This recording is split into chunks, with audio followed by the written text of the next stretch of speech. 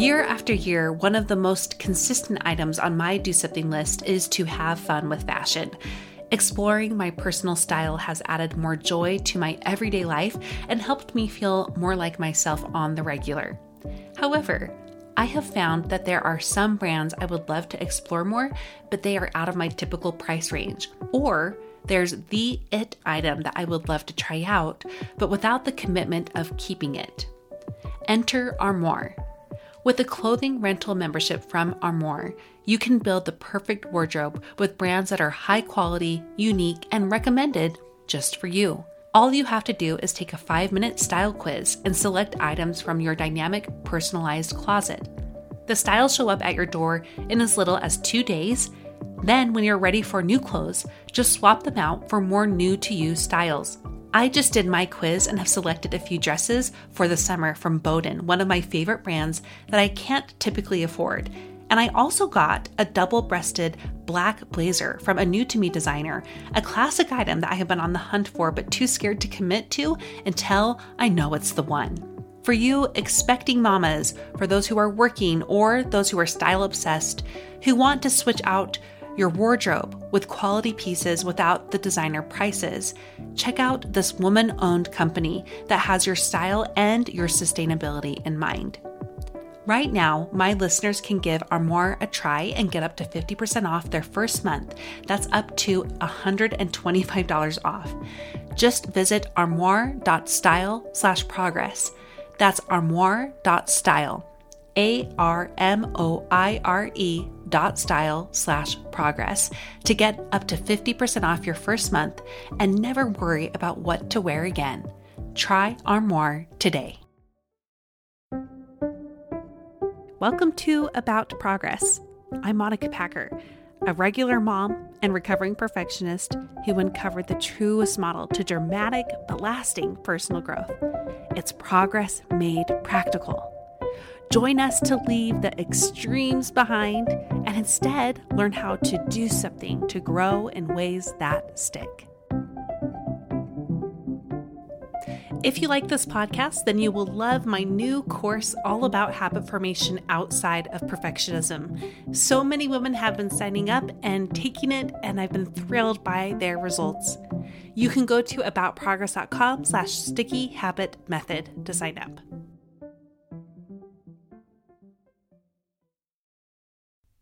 When was the last time you really had fun? I'm not talking about the meh kind of fun like binging Netflix or even some restorative fun like reading a book. I'm talking about true fun. I'll share 3 quick examples that I have in recent memory that paint the picture of what I mean. One of them is when Brad and I went on his business trip to Austin. And as part of that, he got to take a day off and we rode bikes around Lady Bird Lake and then took a dip in the springs afterward. The second memory I have is going to a painting night at my friend's house. She just had acrylic paint and some canvases for us and some pictures of flower vases. And we just talked and painted the night away. And the last one I want to share with you is back in January when we were starting our year of fun with my kids. And the first thing we decided to do together was to bake these cookies. And they were rainbow cookies, lots of different dye, lots of different rolling. And it was so fun. And they were so pleased with them. As adults, it is so easy to ignore the necessity of fun. Who has the time? Who has the money? Who even has the know-how anymore? Today, you will hear an interview that will not only help you see the undeniable, life-changing power of fun, and that is not hyperbole, but how you can get started in prioritizing more of it in your life. I interviewed Catherine Price, who is a science journalist, speaker, teacher, consultant, and the author of several books, including The Power of Fun and How to Break Up with Your Phone. Her work has been published just about anywhere you can think of, and her mission is to help people scroll less, live more, and have fun. I'm so honored and excited to be sharing this chat with you today.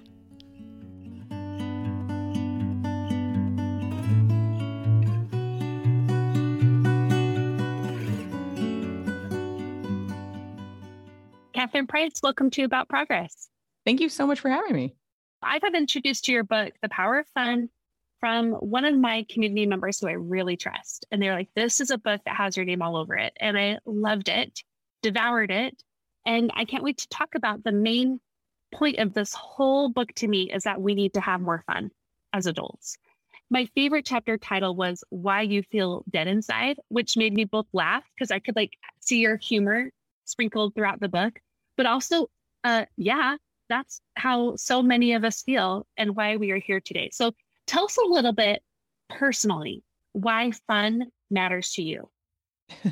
Sure. And I should start by thanking you for liking that chapter title, because that does mean we're kindred spirits, because it can go two ways Yes. with that one. But yes, why fun matters to me. Well, because I mean, the backstory is I had written my previous book, How to Break Up with Your Phone, about creating a more intentional relationship with our devices. And the main takeaway for that, for me personally, and what I tried to get across in that book is that our lives are what we pay attention to, by which I mean that you only experience what you pay attention to, and therefore you only remember what you pay attention to.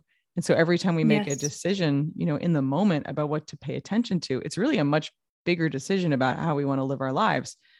And that really changed my own approach to how I spend my time and attention. But I hadn't realized that that's really only the first step, because once you recognize the value of your time and attention, and your attention in particular, the next step is, well, what do you want to spend it on? And so I realized that even though I do my best to have a meaningful and rich life, I had kind of lost this feeling of aliveness that I felt more often when I was younger. Mm, I think adulthood kind of saps out of us as we add more responsibilities to our lives, or even beautiful and joyful things like getting married or like having a yes. kid. There's a certain weight that comes with all of that. And for me, I ended up having kind of an existential moment on my couch, actually in the room that I'm speaking to you from right now, where I was taking a break from all of my screens, like everything. And I was alone on the couch. My husband was out, my daughter was napping, and I had this whole hour to do anything I wanted to with. I couldn't think of what to do with it. And I ended up asking myself a question I'd ask people for How to Break Up with Your Phone, which was, what's something you want to do, but supposedly don't have time for? And I ended up signing up for this music class, for this guitar class, because I decided I wanted to learn guitar. And I ended up just feeling this like sense of buoyancy and lightness and joy in this class that carried me through the whole week. It was very interesting. And I couldn't quite put my finger on what to call it. And again, I mean, I have a lovely life and I'm very happy, and I have lots of great friends and, some degree of playfulness, but this was different. And this word that best described it, I realized, was fun. And Mm, what got me started on writing this book, is I wanted to understand what this feeling that I called fun was. And I wanted to understand if I was the only person experiencing it this way, or if other people felt this way about the word too, because obviously we use it in a lot of contexts that are not that profound. And it's just become a guiding principle for me. So to answer, this is a very long answer to your question, but why it this matters is why to we're me is here. because, yeah, when I find opportunities to tap into fun, it's the moments in which I feel the most alive. And prioritizing fun has changed my life. I have an entirely new community of people whom I regularly get together with now to play music, which I don't think any activity per se is fun, because sometimes the same activity feels a lot more fun than others. But I found a community of people with whom, when we do play music, I nearly always do tap into this power of fun. And it's life affirming. And I should also note, I signed the book contract in April 2020. So in the beginning of lockdowns, which Wow. was difficult to write a book about fun during a pandemic, but it also crystallized how important it was. And it made the moments in which I did have fun stand out all the more. And prioritizing those experiences really helped me weather, especially that first year, with my spirits intact. It's very powerful. I think it's really blown me away to recognize how powerful fun is. I wouldn't have thought that coming in. I love seeing just how relevant it's been to changing your life. Like it's a life changing thing. And honestly, that's why people recommend this book to me, because I'm able to see now there was a turning point in my own life where I was trying to find basically what it meant like to be alive outside of my Mm-hmm. responsibilities. And a big part of it actually was learning how to have fun. And, just like at the beginning of your screen free time, we were trying to figure out, well, what do I do at this time? I think a lot of people don't understand what fun even is. And I love how you define this, because I chuckled in some parts of your book where you described like when you leave a party and it was like, nah, it was okay, but you leave and you're like, oh, it was fun, and then there's other times where it's like that real deep fun that's fun too. So set it apart for us. What is true fun versus fake fun? And why do we need to have more of the former? Yeah. So one of the things I was struck by when I started to look into fun, once this word kind of came to me as like the best word to describe this feeling, I was like, okay, well, what does the dictionary say? And the dictionary just said that it was fun was enjoyment or amusement or lighthearted pleasure. And then it said, the example was like, the kids are having fun in the play area, which I also thought was funny that they like, what's a play area? I guess they meant in a playground, but anyway, but I began to notice that in our everyday speech, we use the word fun really casually. And now I think almost sloppily. I mean, that's not a criticism of us, because I think we just haven't really thought about it, but we use it in all these different contexts that if we reflect on it, most people would say, oh no, that's actually not fun. Like, just like you were saying, like, oh, that was so fun, we should do that again soon. It's like, no, that was like mediocre at best, but we're just saying this because it's a tick. Or we also engage in what I think of as fake fun, which are products or activities that are marketed to us as fun, but don't actually result in this true feeling of fun.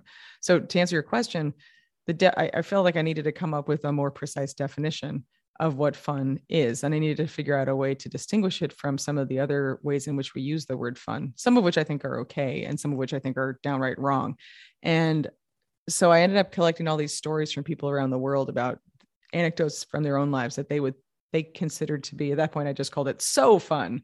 And I wanted to see if they would match the feeling that I had. And it was really amazing because the details were all different, unsurprisingly. And they were really often quite mundane. It's not, I think one misperception we have about fun is you need to go on vacation to have it. You need to be outside of your normal existence. And that's not the case. There are these very small moments, but there was this really profound life affirming energy running through these stories that people shared with me, to the point that even now, if I read through them, and I've got thousands of them by this point, I have this huge smile on my face, but I often tear up. And I noticed that there were 3 factors that stood out to me from my own experience and that I checked with other people as well. And they were so consistently present that I believe that they constituted definition that I called true fun. And the 3 factors were playfulness, connection, and flow. And I think that the feeling of fun, because fun is a feeling, that happens when we tap into those 3 factors. When they're all there, that's what fun is.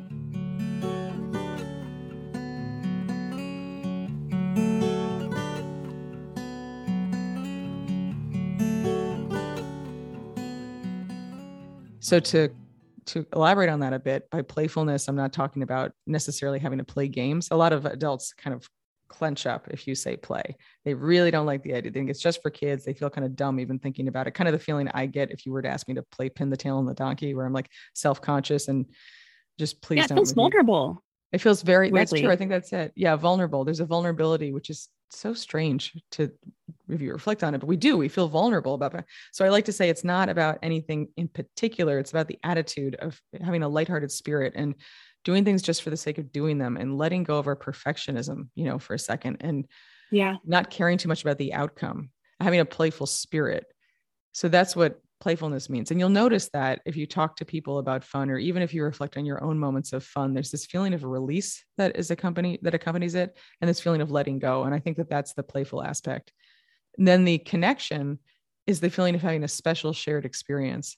And I do think it's possible to sometimes have fun alone. Like if you're really tapped into your surroundings or the activity, or in many cases, yourself, right? Like I think when people have fun alone, it's because they feel this real sense of connection with their authentic selves. But I will say in most of the stories people share with me, there's another person. And in fact, when I asked people, because I had this whole survey that people answered, which is how I got my research data. And I said, is there anything about what you just shared with me that surprises you? And I was surprised that a number of people said something along the lines of, I'm a self-proclaimed introvert, and I'm really surprised that all the stories I just told you had other people in them. So I thought that was worth reflecting on. Perhaps the difference between extroverts and introverts is not so much that whether or not introverts do or don't like people, it's really more the type of connection that makes you feel able to let go. And then flow is the psychological state when we're so engaged and actively engaged in what we're doing that we lose track of time. So the most quintessential example is like an athlete in the middle of a game, but we are in moments of flow all the time. Like right now I'm in flow because I'm totally concentrating on to speaking with you and engaged and present and focused. And I thought it was interesting to reflect on how you can have moments of flow that aren't fun. Like there's plenty of things you could just be working on a really tough problem or be in an argument or something and you're in flow, but you're not having fun, but you can't have fun if you're not in flow. And I thought that was interesting to reflect on because it means that, and this is a segue, but anything that distracts us is going to kick us out of flow. And it's therefore going to prevent us from having fun. So all that is to say, my definition of what I call true fun is the center of the Venn diagram where you have playfulness and connection and flow all meeting together. And one of the things I love about the definition of it, or that proposed definition, is that you're not going to spend your whole life in the center of that Venn diagram. Like it's impossible, but that's not the point. The point is just to aim more at those three variables, almost like it's a dartboard and you're trying to hit the center. But honestly, if you hit any of those other things, if you have just playfulness for a moment, that's great. Or connection and flow, like any combination is going to be a lot better than the state of anxiety and fear and self-judgment that we're often in our everyday lives. So I just love it as kind of like a tool with which we can reorient our lives, kind of a compass of sorts that is beneficial, even if you're not always hitting the bullseye every single time. There's a lot of metaphors I threw in there. They're all mixed up. Oh no, it helps me really visualize this, but also make it real. And I think one of the things that it gets in the way of us fully embracing this is just life, just adult life full of responsibilities. Like you said, even the good kinds get in the way of us actually feeling like living, breathing humans, with souls and interests and knowing who we are, all that. What are some of the biggest obstacles you've seen both in your own life and in your research that's getting in the way of us having true fun? I think we legitimately are really busy. Adult life comes with a lot of responsibilities. I mean, it's the reason I think that people do associate fun with vacations, in part because you are escaping from laundry, dropping your kid off at school, packing lunches, paying the mortgage, dealing with taxes, reading the daily headlines. I think there's a lot of reasons that it's hard to prioritize fun. But I think that it's essential and it is possible. It's just, I think we really have a tough time giving ourselves permission. I think that's another big thing is we feel guilty about enjoying our own lives. And I think there's a lot of different reasons that can come to be, but we feel really guilty about it. And as a result, I think there's often a sense of hostility that people feel when one such as me suggests maybe we should prioritize fun. Some people are really open to it and some people are quite dismissive and very, I think it really triggers something to people sometimes, but I think there's this guilt and this feeling that there's so many hard things, difficult, awful things, frankly, in the world. And how can you possibly suggest that we think about fun, that's self-indulgent, that's frivolous, And I think I have a number of ways that I would push back on that. One is that life is not zero sum. You don't have to be miserable in order to care about other people. I mean, if you say it that way, does that make any sense? Like why would it, if I'm enjoying myself and if I am having fun, first of all, I'm spreading it to others because fun is contagious. When people tell me stories about their own past fun, even if it's years ago, they give off this energy that is contagious. It is beautiful. Even just to hear it in their voices is beautiful and it is energizing. So just sharing your stories of fun is a gift to other people. And if you do have fun with other people, you give them the gift of that feeling of release and joy and euphoria in some cases themselves. So to be someone who is able to experience fun also gives you the ability to share the experience of fun. And that is beautiful. And it also enables you to bridge differences and divides. So if you and I had radically different political beliefs, but we have fun together, we have a human connection that then enables us to engage in more productive discussions about the things that we don't inherently have a connection on. So I think there's actually a true value and power in fun as a way to help us remember and reclaim our shared humanity. And then that can be the first step in working together to address some of these problems. Who are you helping by just doom scrolling social media and posting angry rants to people who already agree with you? Like that, to me, that's frivolous. So I think there's a lot of work to be done in kind of investigating for ourselves, what is our internal resistance to fun? Is it that we've forgotten how to have it, so it feels threatening because we don't remember how to tap into it, and that really scares us in some degree? Like I think that's true for a number of people. But I just push back on the idea that, or really challenge people to think about your gut reactions to fun and investigate what they're about, because I really do think the more fun that each of us has individually, the more positive energy we'll bring to the world at large, and the better we'll be able to, be humans together. Much more after the break. Yeah, you know what? This is to me why it matters so much. I've seen the difference myself. You've seen the difference, but there's a larger spread out trickle down effect difference that I think the world needs more than ever, especially because I think one of the biggest obstacles I've seen in my life beyond just getting past the not being in practice of having fun, not even knowing what that looks like for me and learning what that part is. And also just that guilt of it's not responsible, even though we do have the responsibility to be ourselves and to show up. One of the bigger things is that fake fun just seems so much easier. And it's all around us. It's easier to numb out instead of intentionally trying to feel alive. Yes, through that Venn diagram of fun. Yeah. And that's what your first book was about. But I just wanted to know, we could talk a whole hour on that topic alone, just a big fun obstacle. But what is one thing you want women to know about just that one, that draw to numb out with primarily devices, I would say? Yeah, I think that, gosh, I do have a lot of thoughts on that. I think one thing that would be practical to take away is that a lot of us feel like we don't have any time for fun. And I would challenge you to then look at your screen time and see how much time you're spending on Instagram or on watching TV. I should have clarified. So to take a step back, I think that there's kind of three categories of things we do with our leisure time. I think one of them is this true fun that I'm describing, which I should note can happen when you're working too. I do not think those are mutually exclusive, but if we're talking about like stereotypical leisure time, the joyful, like the feeling alive stuff, the true fun, great. That's fantastic. The more of it, the better. Then you have what I call, as we're saying, fake fun, which is the stuff marketed to us as fun, but that doesn't produce playful, connected flow.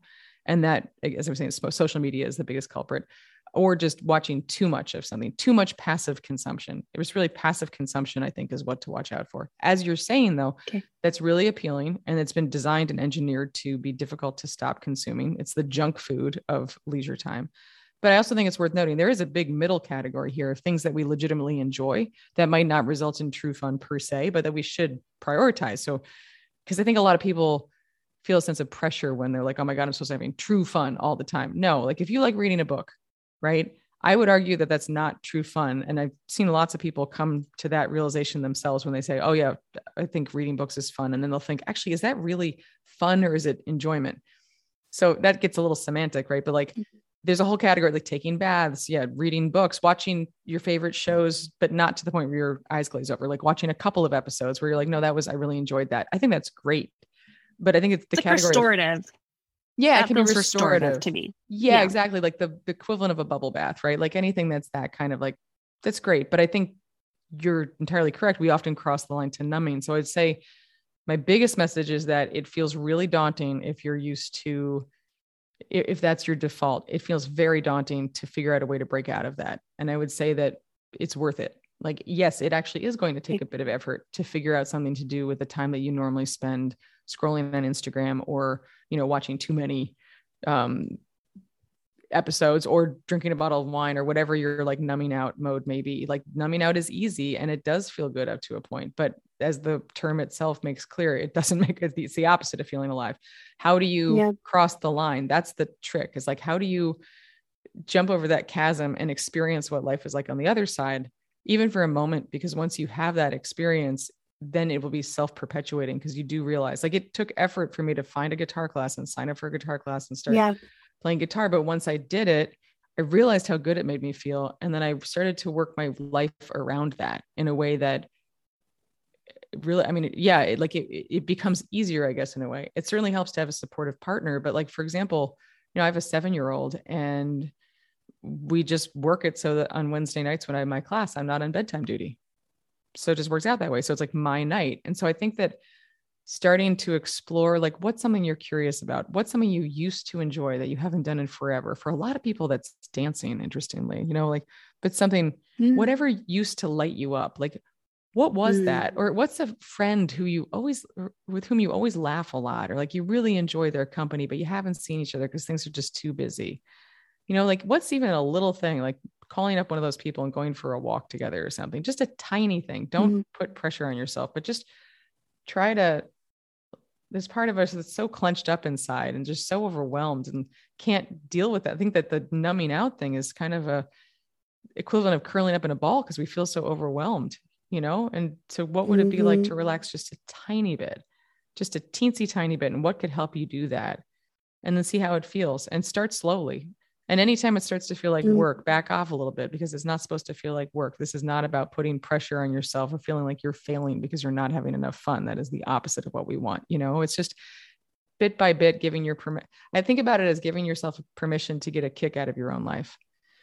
And they can come in really small ways. Like one thing I love there, when you said you had a favorite chapter title, I thought perhaps you were going to talk about the one about rebellion, because that's my favorite, is this theme of rebellion that came up in a lot of people's stories. And it wasn't like James Dean rebellion, like, weren't doing anything dangerous or particularly you're not trying to jeopardize anything, but just little things like breaking the rules of responsible adulthood, just a teensy bit, staying up a little bit too late, like, I don't know. One of my favorite things to do is when I feel like I'm supposed to be listening to the news, quote unquote, instead turning the news off, like in the car, and putting on a song I love and just like singing along like really loudly and having the volume up a little bit too loud and just feeling like I'm just indulging myself for a second. I think that even tiny little doses like that can then lead to unlocking our kind of clenched up adult selves just a teensy bit. And then once they start to get unlocked, they'll start to open up. It's just that initial unlocking that takes a bit, but we can do it, and it's so worth it.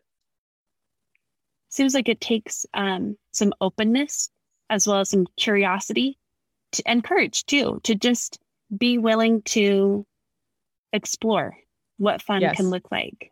I think so. And not worrying about looking dumb. Like I have a personal example. I was just on my first trip in 2 years on a plane. I was in Vancouver, and at the end of this conference, there was like a free afternoon, and this like new friend that I'd made at the conference, and we snuck away and went snowboarding because there was a mountain. Anyway, I'd never been to Vancouver, but you can like sneak out. There's like a mountain 15 minutes away. And I, in my mind, had convinced myself I knew how to snowboard.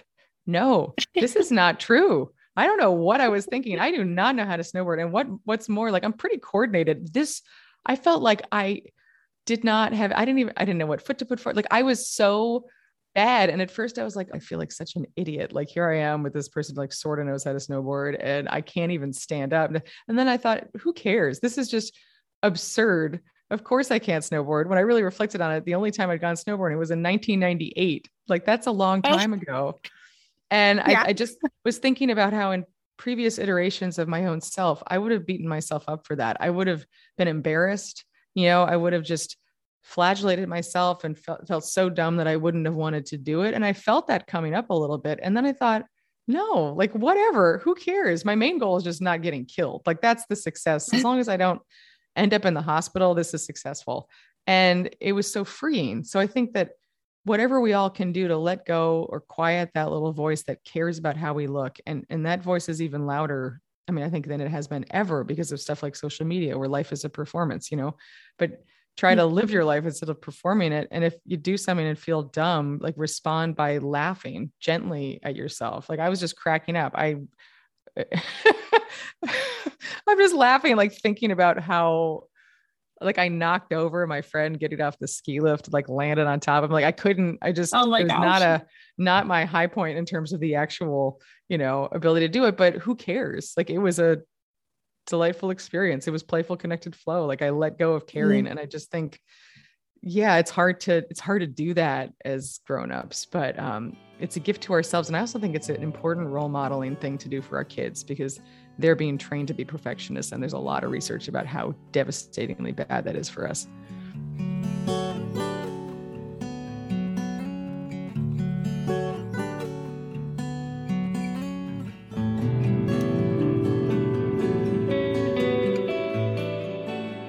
That's the whole reason my podcast exists. I don't even know if you know that.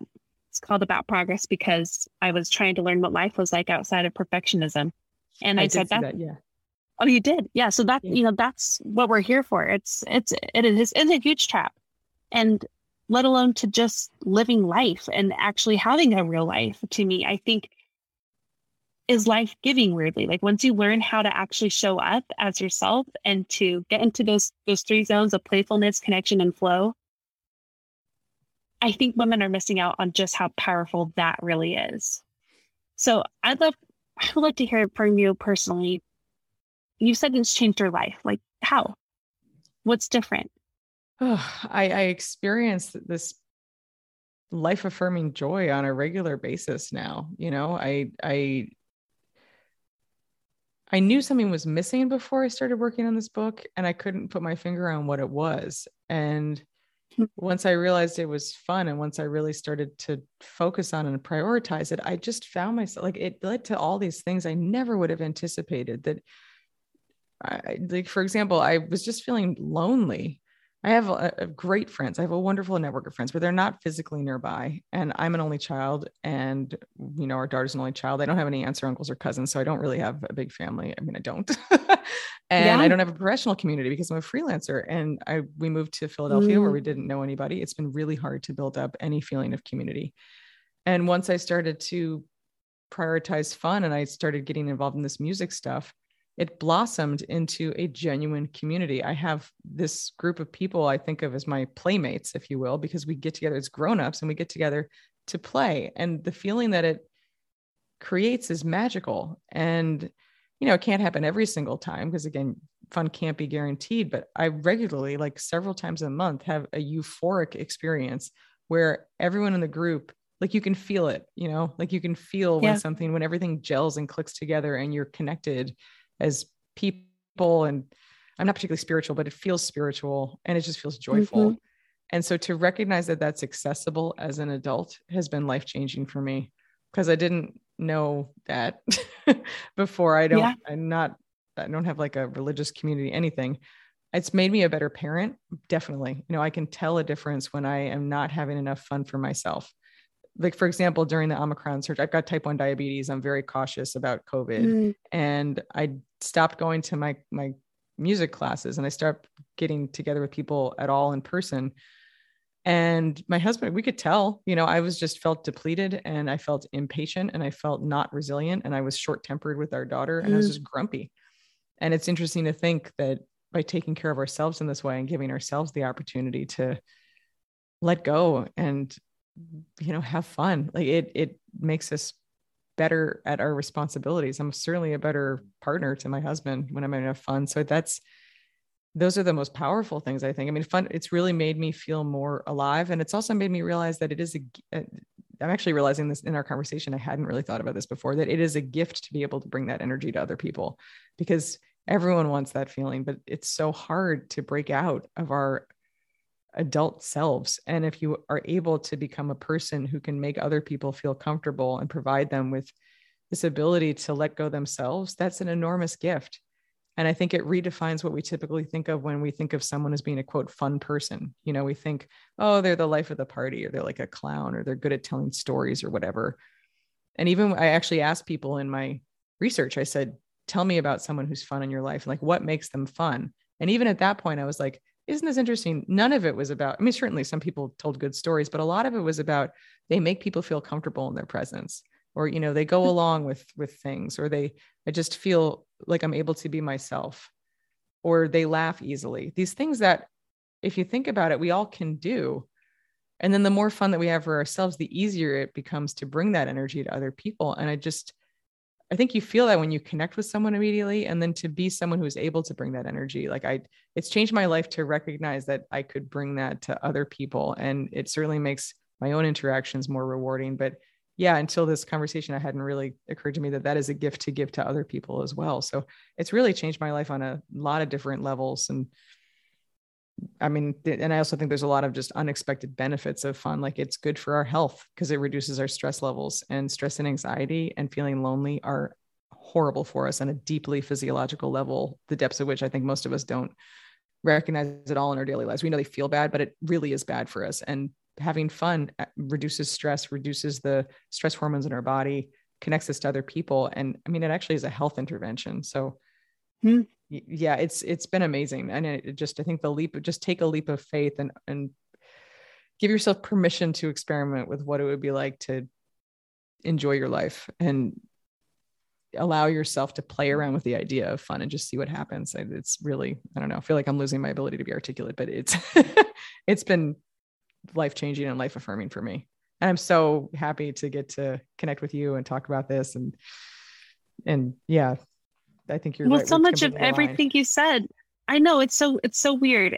This is one of those big magic phenomenons, from Elizabeth Gilbert. Yeah. Yeah. Just like, wow, everything you said totally mirrors my own experience. It's just kind of a different language or a different lens on the same kind of outcome, that time spent away from our responsibilities helps us actually show up to them better, which is what, to me, one of the biggest benefits, but not intentionally. So yes, I think that's a great way to put it. I think it's a great way to put it. It's a benefit, but it's not like you're trying to, because I was going to say like, it's made me more productive and more creative, but that's not why I'm trying to have fun. I'm trying to have fun because having fun feels amazing and wonderful and brings me to life. But then it also has all these other, kind of butterfly effects that you never would have seen, that I don't want to aim for direct. Like, it's not using a tool to be more productive, but it's like, that's just amazing. How is this one thing leading to all these other positive effects in my life and feeling really good? It's like finding some warp hole, like a hole in the fabric of the universe, where it's like, oh wait, I get to do more of this thing that makes me feel alive and joyful and radiant and just amazing. And then it helps other people and it has all these other positive effects. Like, so yeah, but I love what you're saying. Yeah. It's an unintentional result. Yeah. I really want women to learn how to do this. And I would say, for those who are trying to figure out, well, how do I start? One, read The Power of Fun. I mean, you really do lay it out there for women and how they can figure this out for themselves. But if you could advise them one thing, even outside of reading that book, that you would suggest, like one way for them to get started on this, what would that be? The first thing that comes to mind, which sounds heretical, but like, prioritize spending some time away from your kids. We spend so much time trying to bring fun to our kids.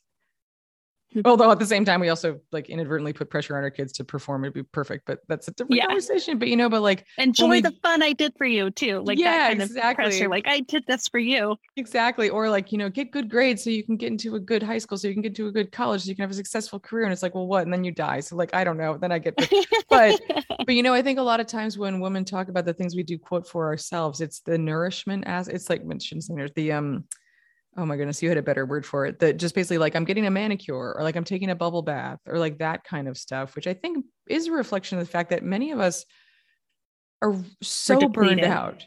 We actually are at a stage where we can't do anything but numb out for a while because we are so depleted. I think the work of Eve Rodsky, who wrote Fair Play and this new book, Unicorn Space, really is very valuable. It's just the idea that we need to put ourselves first once in a while. And it might take a bit to get to the point where you do have enough energy to motivate to get off the couch. So I do want to acknowledge that, because we are so worn down, especially for the past 2 years. But I also think that even if we do have a bit of energy, our tendency is still to do things like get a pedicure or something. And that's fine, but it's not going to be life affirming. I think that it requires a little bit more separation and being honestly, it'd be selfish, but I think selfish in a really important way is like, what actually makes you feel alive, not your spouse, not your kids, you, and that you have permission to do that. And in fact, you should do that. You deserve it. So I think that's the number one thing I would say. It's the first step psychologically, is to think that you deserve to enjoy your own life. One thing we've said in this community a few times is you have to be selfish in order to be selfless. And that to me totally connects to what you just said, as well as other things you've mentioned throughout this interview together about starting small and then not having to be big and not having to be adventurous. It doesn't mean you have to be a different person to have fun. You don't have to take on a whole new personality to have fun. Like this podcast, that's it for me. I have fun learning. I have fun learning from other people and sharing what I learn and getting in the flow there. And I have to be playful about how I do it. And present in the moment, to me, is a huge part of it. So, Catherine, I want to keep talking to you, but I do want to make sure that we allow you time to have fun and to be able to do the things you need to do today too. But let's tell people where they should go if they're ready to learn more from you on a more consistent basis. Yeah, I would say the number one thing to do would be sign up for my newsletter, which is at screenlifebalance.com. Because that's the main way I would communicate with people. There's also, screenlifebalance.com also has a lot of other resources for both related to phones and fun. You can also find me on social media. I'm not as active on that, but yeah, those are the two main things. And then my two books that are the most relevant here are How to Break Up with Your Phone and The Power of Fun. And if anyone does, read those and try the ideas in them and find them to be useful, I would love to hear your stories. I always really, it means a lot to me to hear from people about, because writing is so isolating. And so anytime someone actually reads something I wrote or like listens to a conversation and then it has a positive impact, that is so meaningful to me. So I encourage people to reach out through the form on that site and like, let me know, because I really love that. But that would be the main thing, to sign up for the newsletter. Okay, great. We will link to that as well as everything else you just mentioned in our show notes. Catherine, thank you for writing this book, as well as your other one too, How to Break Up with Your Phone. You've done so much for me and for so many other women, and I'm grateful for you leaning into it. We need you.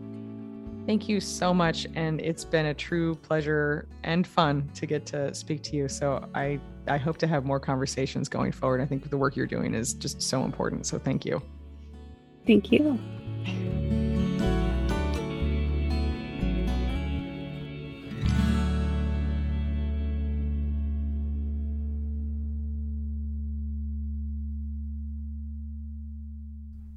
I hope this episode gave you the hug and kick in the pants that you need to grow. It definitely did for me. A couple weeks ago, Brad and I recorded an episode about how our family was working on a year of fun to restore our family culture. And talking with Catherine just really instilled in me why this matters so much and gave me the motivation to keep going with that. Let's share the progress pointers from this episode. And these are the notes that you should have. And I send this to my Go Getter newsletter every week in a graphic form. Number 1, there is an untapped, life-changing power of fun, what we really feel when we are fully alive and present to our lives. 2, true fun taps into these 3 factors: playfulness, connection, and flow. And true fun happens most often in small moments instead of through grand events.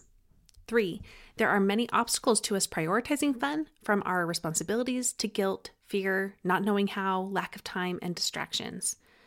And 4, explore true fun by getting curious, being open, and starting small. Your Do Something challenge this week is to prioritize spending time away from your kids and responsibilities and do something you enjoy. Something small. Friends, that could be as simple as a walk, or going to the library, or exploring books there, or browsing at a store that you love, something that you enjoy. When you do this challenge, I would love to hear about it. You can email me, DM me, you can share it on social media and tag me. And from these shares, I spotlight 2 progressors twice a month on our Growth Spurt episodes. Was this show helpful for you? If so, here are 2 free and easy ways you can help the show in return. The first is to simply share about the show. Share this episode with a friend who you know needs it. And remember, if you choose to share it on Instagram, you link and you tag, then that means you are automatically submitted to our monthly giveaway. And the second way you can support the show is by leaving a rating and review on either Apple Podcasts or Spotify. Thank you so much for listening. Now go and do something with what you learned today. And my favorite chapter in your book was titled Where You... Oh, sorry, let me redo that. My favorite chapter... We'll do it again. Seeking the truth never gets old. Introducing June's Journey, the free-to-play mobile game that will immerse you in a thrilling murder mystery. Join June Parker as she uncovers hidden objects and clues to solve her sister's death in a beautifully illustrated world set in the Roaring '20s. With new chapters added every week, the excitement never ends. Download June's Journey now on your Android or iOS device, or play on PC through Facebook Games.